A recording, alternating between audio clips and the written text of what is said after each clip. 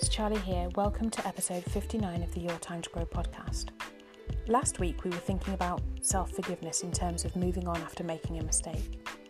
And it got me thinking about leaders too, and how we can become better leaders through self-acceptance and forgiveness. Let's start with defining forgiveness. So forgiveness is generally defined by psychologists as a conscious, deliberate decision to release feelings of resentment or vengeance towards a person or a group who has harmed you, regardless of whether they actually deserve your forgiveness. That said, forgiveness is not about condoning or forgetting others' behaviour.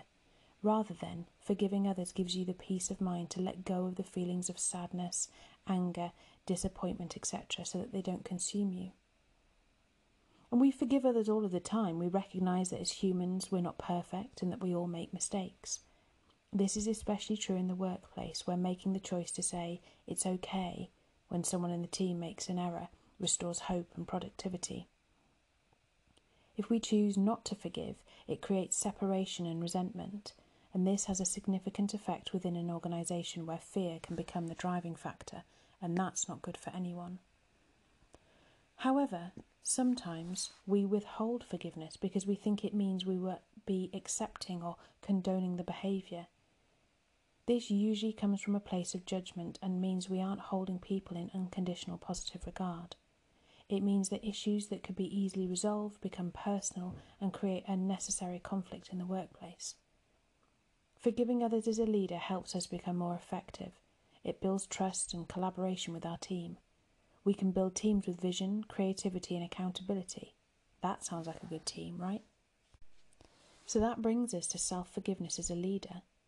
So you might be able to forgive others, but what about yourself? We must also look at ourselves and be honest about what we haven't been able to forgive in ourselves. This is essential if we're going to forgive others, because only when we respect ourselves can we also extend respect to others. When we make amends and forgive ourselves, we naturally develop compassion and empathy towards others, which is one of the most important components of conscious leadership. It can seem hard, perhaps impossible, to forgive ourselves as leaders, as we so often face the weight of decisions that rest upon us. In their best-selling book, Option B, Facing Adversity, Building Resilience and Finding Joy, Sheryl Sandberg and Adam Grant dedicate a chapter to self-compassion. In it they say, self-compassion often coexists with remorse.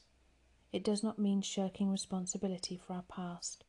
It's about making sure that we don't beat ourselves up so badly that we damage our future. It helps us realise that doing a bad thing does not make us a bad person. We all make mistakes, leaders included. We do it all the time. What counts is how we deal with those mistakes. So how do we cultivate acceptance and forgiveness in leadership? When you are emotionally beating yourself or others up for making a mistake, remember these three things. Number 1, it wasn't on purpose. The intention was not to cause harm. An error doesn't mean you're a bad person, just a mistaken one. Number 2, do what you can to fix the situation. Take ownership, acknowledge that you made a mistake and acted poorly. Once you've done what you can, declare the mistake officially over, even if you're still addressing the consequences.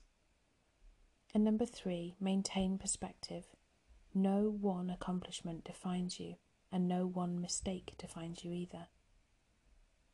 Remember that we become wiser through experience, so if needed, seek guidance from your tribe on how to rectify your mistake. You can use your mistake and your lessons from it to help others avoid similar mistakes. And finally, remember you can't control anyone else, but you can control how you will handle future situations. And if I may today, I'd like to leave you with this thought or mantra or affirmation, whatever you want to call it. Mistakes always make us better if we choose to reflect and move on. Thanks so much for listening today. Remember to leave any comments or questions and I will pop back and answer them. You can also join my LinkedIn group for live videos, webinars and wisdom from the rest of the tribe. And if you need help in forgiving yourself, others, or any other leadership challenge, get in touch over at yourtimetogrow.com and let me shine a light to help you find your way. Remember to join me back here next Tuesday for the next episode.